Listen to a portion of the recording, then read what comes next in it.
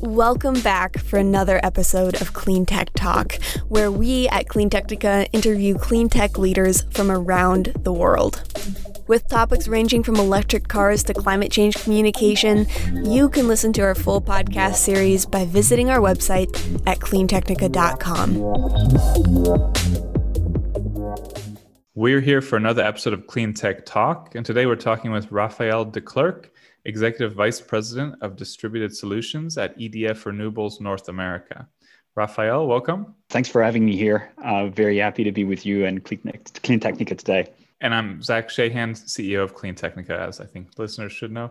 And I think the first thing to start with might be EDF is sort of one of those gigantic corporations that you see involved everywhere all over the world. Like, I wouldn't be surprised if you have projects in Antarctica. You know, you're sort of one of those big renewable energy and overall energy companies. I know you focus on EDF Renewables North America, but I'm just curious a little bit about what your global footprint is, your global kind of mission, and what's happening during the energy transition for you. Yeah, absolutely. So I don't know if people are very familiar with EDF in North America, but it's one of the largest producers of electricity in the world. Definitely one of the largest producers of decarbonated electricity. EDF operates as a regulated utility in Europe, in France, the UK, in Italy, Belgium. And as far as North America is concerned, we were very focused on the renewables part of our business. We, as the EDF group, have about 150,000 employees in the world. It's a $20 billion EBITDA company. So it's a large group focused on energy and power that has been really entirely dedicated to decarbonating the electricity production, really since the beginning of the 2010. It shows in the US with EDF Renewables. We are one of the largest developers and builder of renewable projects, from offshore to solar to batteries to offshore wind as well. And specifically, as far as I'm concerned, I focus on distributed activities. So everything that we do on site for the customers. And we use a brand name for this that is reflecting the flexibility that we offer at the end of the grid. It's PowerFlex.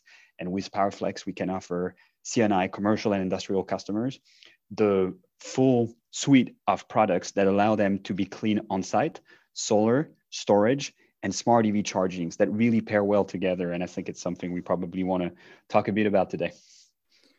I was going to ask something else, but on that last point, do you also integrate wind at all ever? I know in some regions, there's good to have a kind of daytime, nighttime balance of solar and wind.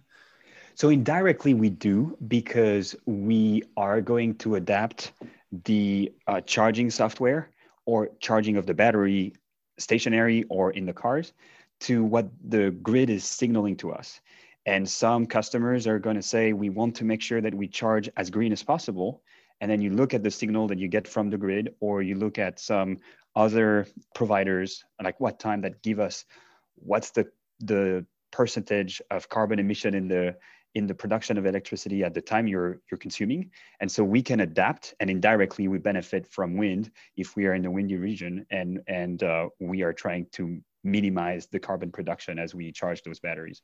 So it's not direct, it's not on site, but indirectly we can do that with the software. And extremely smart, flexible grid solutions. Yep. And can you say anything about the kind of percentage of energy projects that are renewables, or do you have those numbers on the global footprint, or not at the moment? Well, so renewables, as far as the share of new investment, it is a majority of the new investment that are in renewables. Now, if you include all decarbonated form of energy, i.e. nuclear, it's everything that EDF does. EDF owns and operates the 58 nuclear reactors in France, operates nuclear in the UK and other parts of the world. This is all decarbonated. It's not renewables in the same sense as what we do with wind and solar, but it is not emitting any CO2, and that's all EDF does. And it is a way to fight against the climate change. Yeah, that's impressive. Yeah.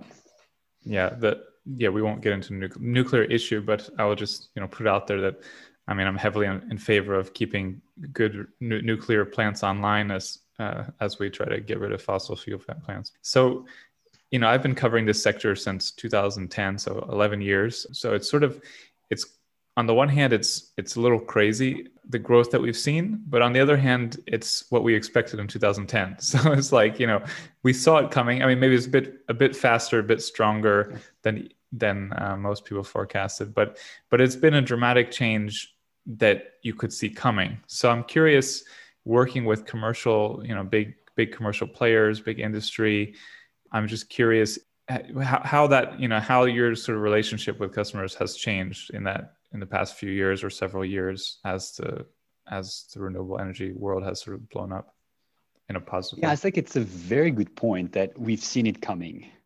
We knew it was going to happen.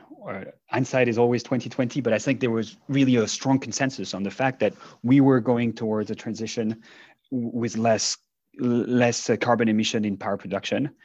We saw also that it wasn't only the technology that was becoming available and cheaper, but also the demand from customers was being clearly pushed towards less carbon.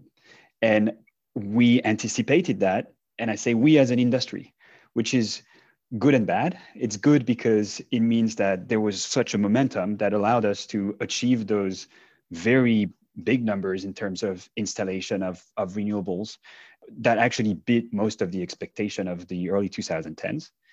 The flip side of it is that you end up in a situation where everybody sort of know it's gonna happen, but sometimes the expectations are higher than what the market is ready to offer.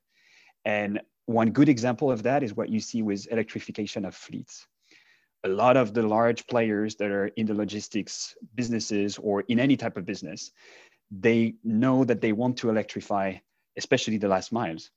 They know it's coming. It's very clear. All the projections are clear there, but there's no vehicle. So we're still waiting for those vehicles to come out of the production lines of the traditional OEMs or of the newcomers.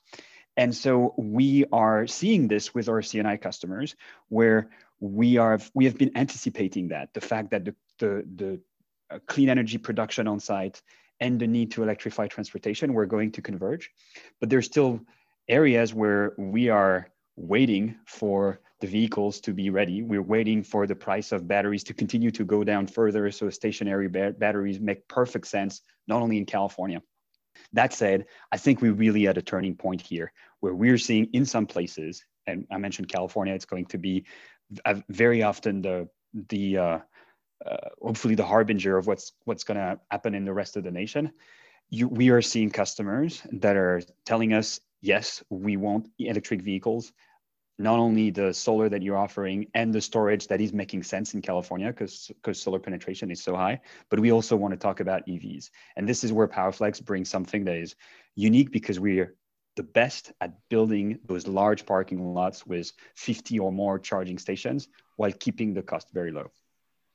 Yeah, I mean, it's something, it's easy to write about, it's easy to talk about, but when a transition happens rather quickly, it's, I always think of catching a wave in surfing, which I've never done. I'm from Southwest Florida where we don't have waves. I just think you have to time it perfectly. And it's like, if you don't, you fall. If you're too ahead or too behind, you fall. So it's like, it's very challenging. It must be very hard for someone at a big company to plan these changes. It is funny with the delivery, last mile delivery, as you say, also even, bigger, heavier duty electric vehicles, they have been a little behind. We've seen the huge growth in EV market share in Europe, Tesla everywhere, but you still have, when you look at the delivery options, they're sort of meager for EVs, and even Tesla can't get the Semi to production yet. So it's like, it must be a little challenging. How have you seen customer needs sort of changing in the past few years as these different, as everyone's watching the same kind of trends and trying to figure out when to catch the wave or whatever? Yeah. Everyone is trying to catch the wave, not only the energy companies, but also the corporate clients. The swell is there. So we're going to be able to catch some wave at some point, but it's true that some other players have gotten the timing wrong. I think what we are seeing now is that the level of commitments from the corporates is really picking up. You look at the number of subscribers to RE100, you look at the number of subscribers to EV100. So those are pledges that are made by C&I customers, commercial and industrial players, to commit to 100% renewables, commit to 100% of electrified transportation, those numbers are really ramping up. And the gap that is left between what they pledged and what needs to be done is huge and needs to be filled by players like us, where we are able to help them very efficiently is when they take a holistic view. They understand that it's not renewables on one hand and EVs on the other. So you look at it as the whole part of the fight against climate change that's going to have the most immediate impact. As you know, it's more than 50% of the emissions in the US that are coming from transportation and the power sector. So you take those two together where solutions are coming, the trends are very clear, and you can offer your customers an opportunity to very visibly change the way they're consuming electricity on site. They offer perks to their employees with the ability to come and charge their vehicle with clean electrons when they're in places like California. And that we were not seeing 4 years ago, and we're seeing today, as like every single conversation is about the holistic possibilities that we offer. It doesn't mean that it translates into the whole clean microgrid every time, but there is a conversation every time. Yeah, and that is new. I don't know how much you live in the same kind of, I live in a bit of a bubble where, we mostly spend a lot of the time talking about this stuff to people who have looked at it for years. So it's always fascinating, like something I'm really always curious about when I see mass media talk about these topics, or it get to a broader audience, or you talk about it with someone who's not in this world. And you see these kind of discussions that people are having are like what, discussions we might have had 5 or 10 years ago. But it's an interesting thing you point out is that now we've gone through those discussions and the subsequent discussions and the discussions after that, and you have sort of the way you framed it was beautiful. I can't really do anything better than that. How you sort of put how it's got to all be together. So it's a really interesting thing, but also made me it just sort of clicked in my head.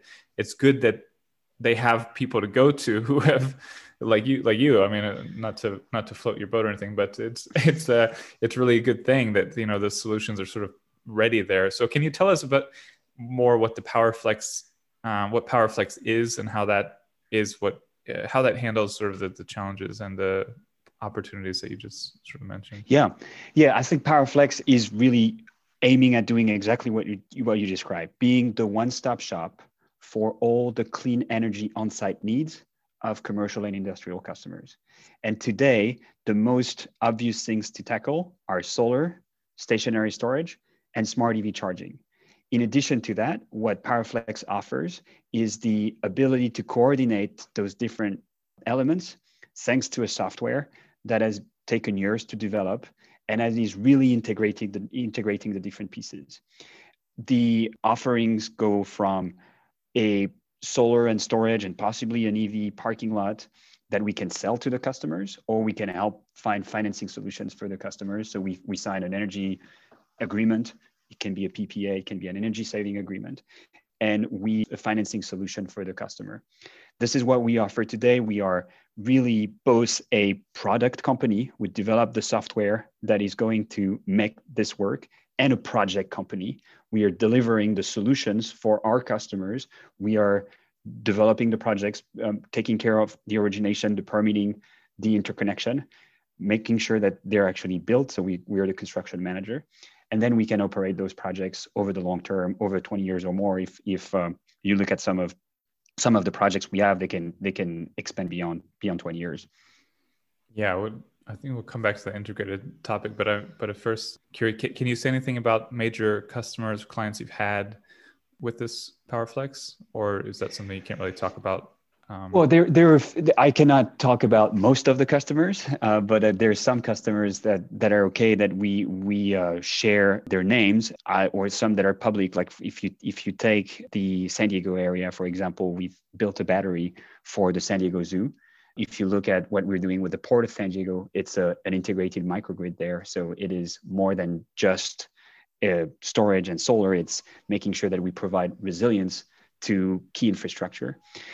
There are some very large logistics players that have worked extensively with us on the solar side and are looking at what else we can do with them. Same on the retail side, some of the big box retailers that have been very strong engine for the growth of C&I solar in particular have worked with us and continue to work with us, we take great pride in the fact that 75% of our customers have done more than one system with us. So we really want to make sure that we are building a strong relationship with the customers, that they see that they can trust we will actually build and deliver on time and on budget. What this allows us is then in time to go back to the customer and say, yeah, we built this solar system 3 years ago. We didn't talk about EVs at the time. It is really a relevant topic for you today in New York or in California or in some regions where it's incentivized. And we can have those conversations because we've demonstrated we could deliver. Yeah, I will just maybe correct one thing you said. So 75% is a really good return. I would just say 75% so far, right? So you have potential to increase that. Sorry. You're right. But that's very impressive. Sorry, it's just saw the opportunity. But that's really impressive. I mean, that's truly impressive. And there are a lot of competitors in this field. There's a lot of there's a lot of people offering similar kind of packaged deals. What would you say is your kind of competitive advantage in that field? Yeah, so I think if you really look at players who are able to offer the three elements of solar, storage, and EVs, it's actually a very limited pool of players. There are players that say they can do it, but people who have actually delivered and build those microgrids, like we have one in San Diego that has been placed in service this year, that has a 1 megawatt solar rooftop, that has a 250 kilowatt batteries and 50 EV chargers on the same site, orchestrated by our own energy management system. You actually have very few players that are able to do that today. But back to the point of we're seeing the trend. Yes, there are other players that have seen that and that are going to come and compete with us. There are two main aspects of how we differentiate. One, we are able to build those customer relationships that are long lasting, that are based on really a partnership approach with the customers. It's not about doing onesies and twosies. You need to really build a program so you minimize the cost for the customers and for us too, because it goes hand in hand. And the other piece is really the software. The software has been built leveraging the years of experience that EDF had on the storage side in particular. EDF has the obligation to serve customers that are on remote islands, for example. So we had to learn as a group to serve those isolated customers, to use batteries and integrate them into small grids. We have been able to leverage that experience, bring it to the US market, leverage the understanding that we as a developer, EDF Renewables in North America, had the electricity markets in the US, the tariffs. And when you put that together, we built a software that we think is extremely strong.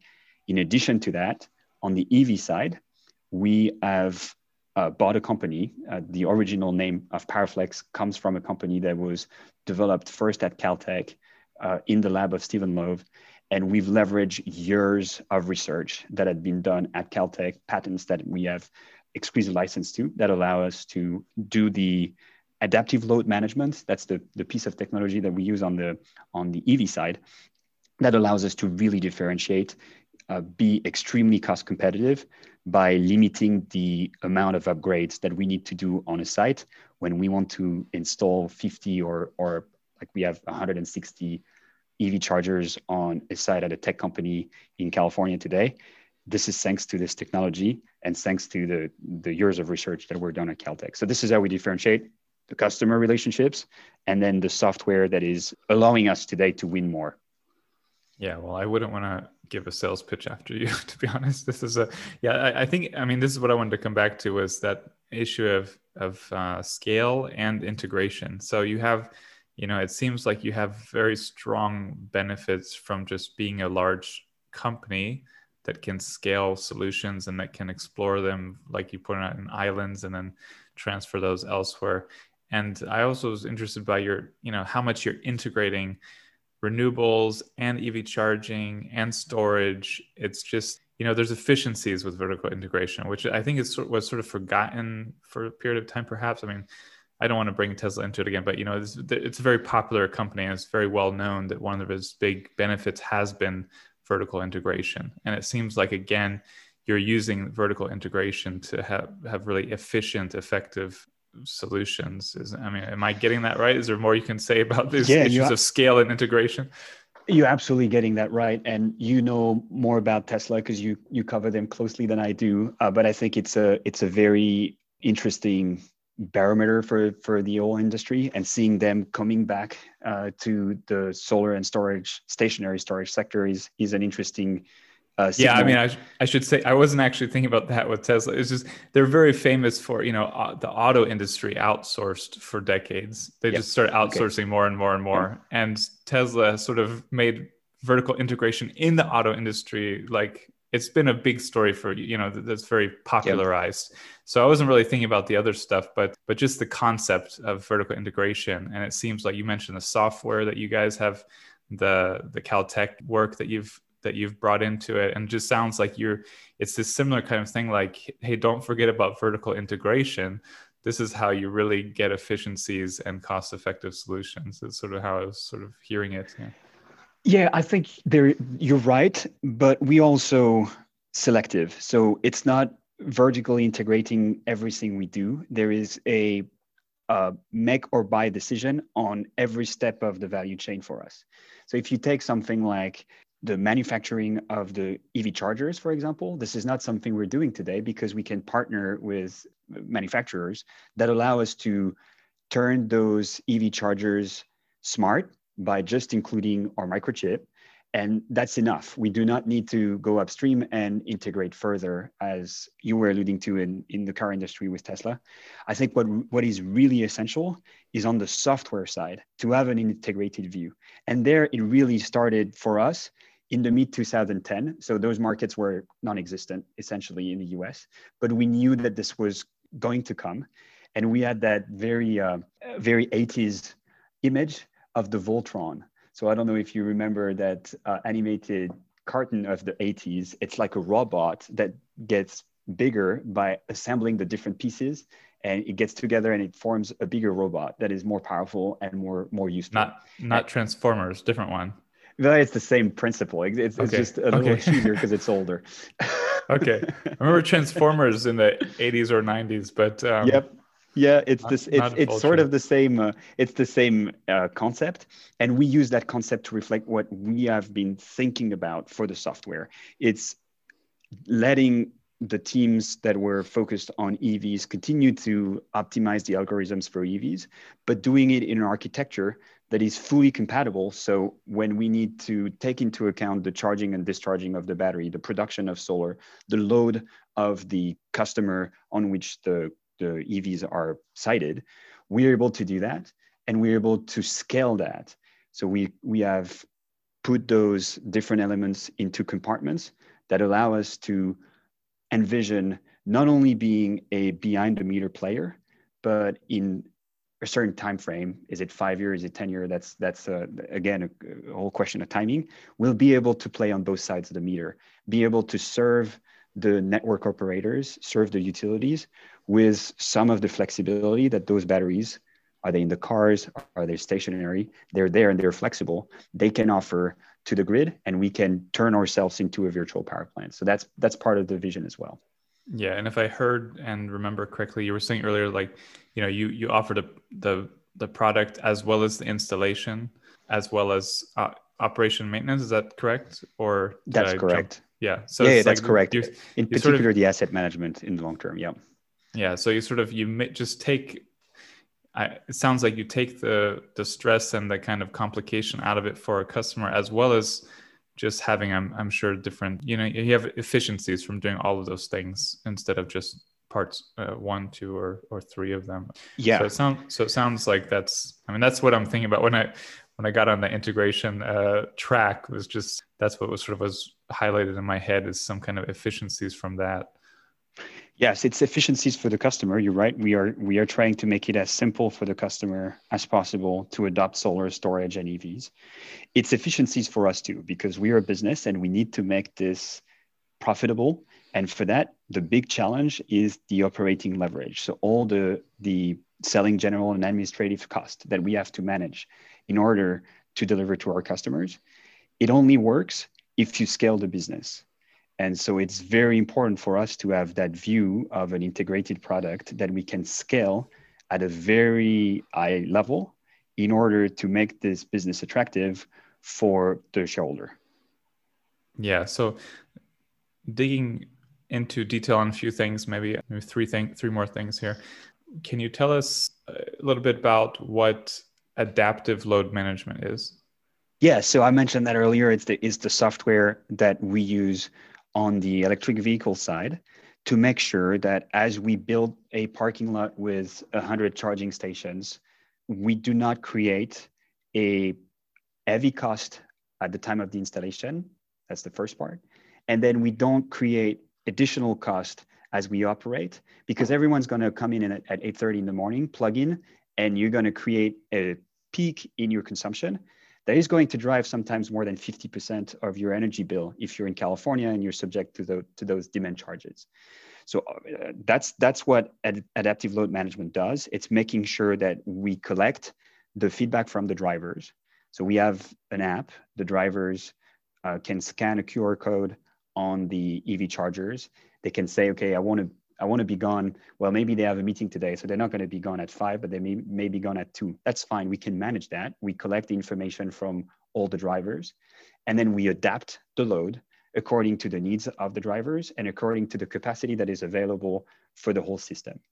And by doing this, we also allow to generate savings upfront. That's the first part I was mentioning earlier, where we will not have to upgrade the transformer. We will not have to do as much work as you would expect when you install 100 chargers in the electrical room, because we are using our technology to limit the upgrades that we are making to the electrical installations. So it's a double benefit upfront and through the life of the project. We serve the drivers, but we don't put too much strain on the electrical system. Very good. And if I may add something there, sorry, the strain on the electrical system is, I was talking about what happens on site for the customer, but if you step back and you look at the benefit that the grid can get from that, it's also part of our mission, making sure that we offer that flexibility at the end of the grid. So the problems that we are creating by adding more EVs, adding more intermittent resources can be managed at the local level. And that's completely part of our mission at PowerFlex. It's serving the customers, but serving it in a way that doesn't disserve the grid. I think that's very detailed but clear explanation. So thank you for getting into that. So another topic that's come up a few times here is basically data. And, this kind of, it's kind of popular thing to say is, data is the new gold or something like this. Data is where it's at across the economy. What can you say about the data that you get and how you use it with regards to EV chargers, solar, storage, the whole shebang, as they say? Yeah, I think for the time being, we are really focused on making our machines learn more about how to charge and discharge for the stationary storage piece. We're learning about the patterns of consumption on the EV side, but I think there's still a lot to do on that front for us, and I think for the industry as a whole, being extremely mindful about privacy concerns. And so that's something that it's hard because everyone wants data, but then you get so much data, and it's hard to know what to do with it sometimes. Sometimes you have, the hard thing isn't getting the data, but sort of interpreting or using the data, right? Oh, so you're absolutely right there. I think this is why we got at this early, because we wanted to deploy our systems and understand what we can learn from operations. There are things that you cannot plan. There are changes in regulation that you cannot anticipate. And you need the experience of the information in general, the digital data that you're collecting in particular, to get better at this. I don't know if you were saying it's hard in reference to the privacy piece. I think for now, in what we do, it's still oh, no. I was just easy to avoid the privacy issue.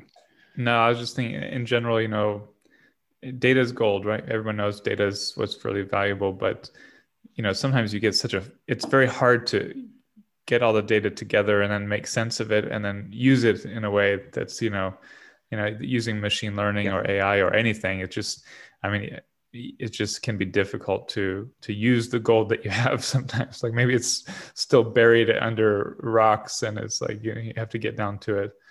It absolutely needs to be refined. You're right. And so that means we need to attract the right talents that are highly thought, because as you said, it's not only the energy sector, it's the whole economy that is seeing that source of gold, right? Source of gold, sorry. And so we are really seeing this today at Powerflex, where we are able to attract excellent people. It is also, although it's very hard because you're competing against the tech companies, I think what we offer is a lot more meaning in what we do than others, because you're really fighting the good fight against climate change. And it's very present in our minds. Like, yes, we are business people. We're very focused on making sure that we deliver for our customers. But being able to step back and realize that you're doing this because you want to really change the world, that has a lot of appeal to us and to the future people we want to recruit at Powerflex. Yeah, you have a big brand, a big, I would think a lot of security is people would want the security as well as the fun of the transition, as well as the kind of opportunity to go up and to go, you're global. So, there's always an appeal to being a global company, I think.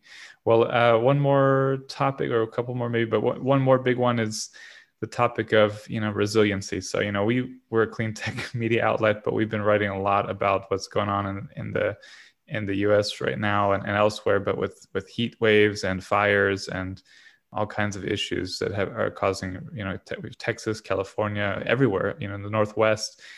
What is your role in helping with resiliency and these kind of 21st century problems? We are directly trying to help our customers with some resiliency solutions.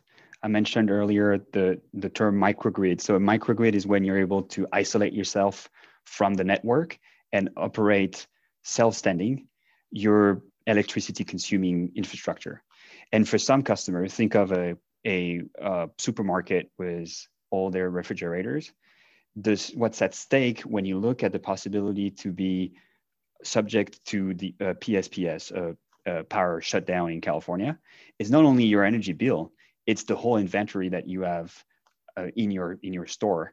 And think of other businesses, like we are working with some wine manufacturers, for example, that are extremely exposed in the Napa Valley, for example. That is one of the areas that is subject to those wildfires and the shutdowns that the utilities have to make to prevent any fire.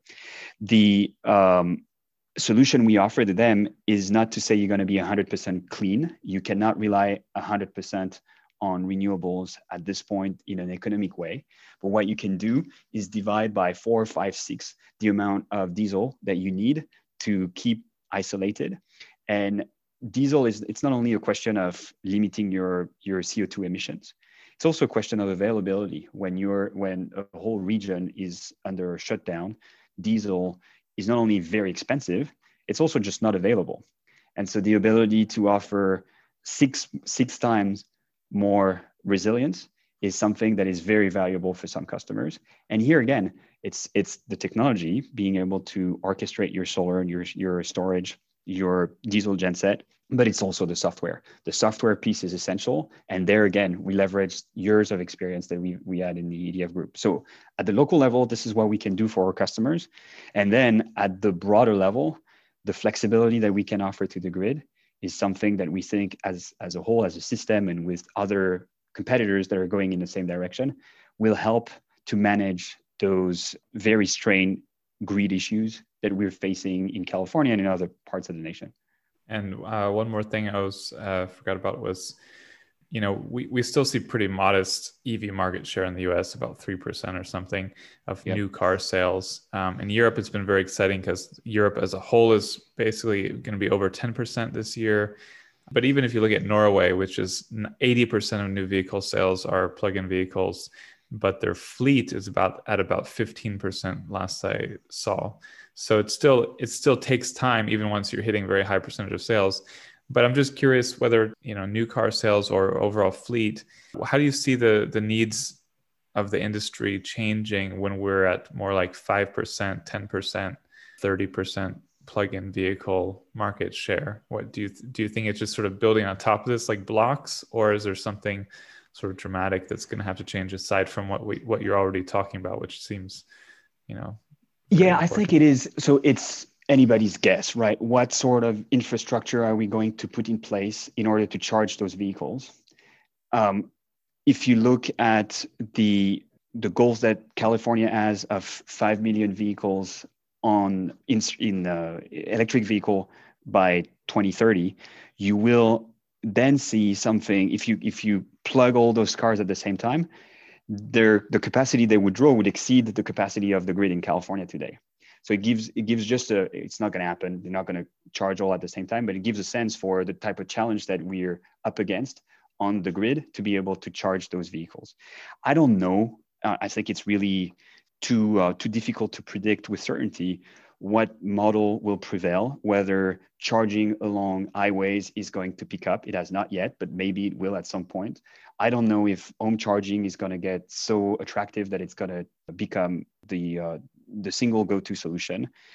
I know that workplace is a very convenient way to charge with clean electrons. So we are investing heavily because we think this is going to stay.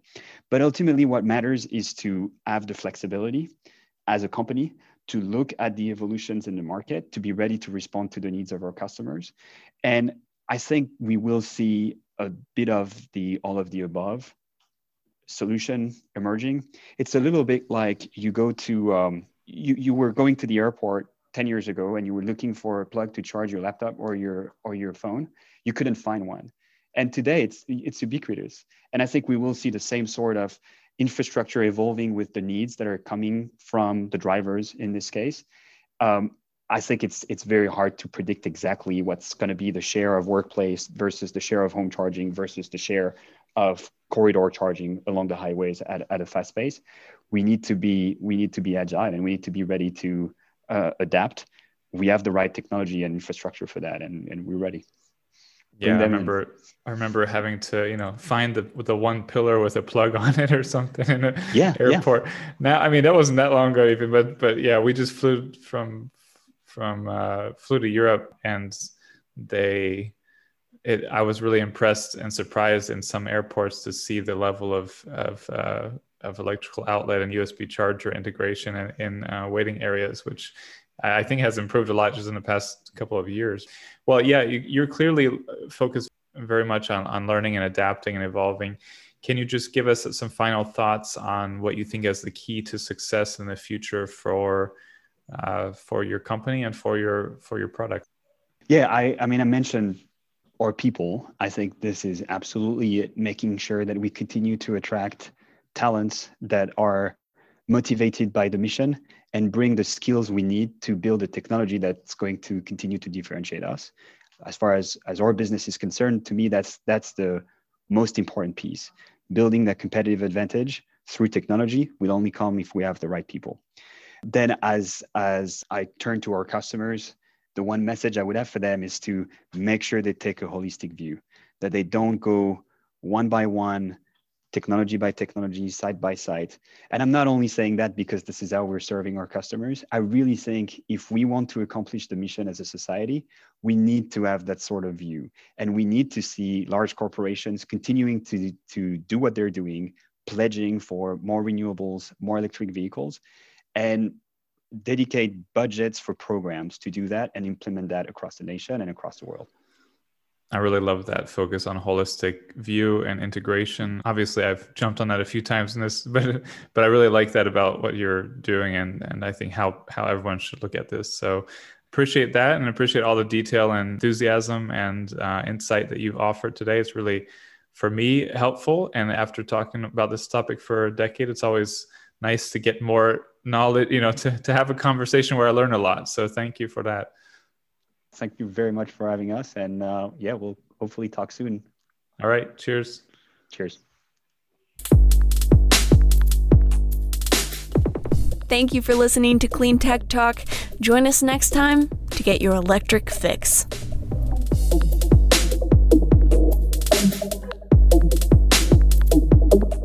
If you would like to sponsor our podcast, send us an email at accounts@cleantechnica.com. That's ACCOUNTS@cleantechnica.com. Thanks. Yeah.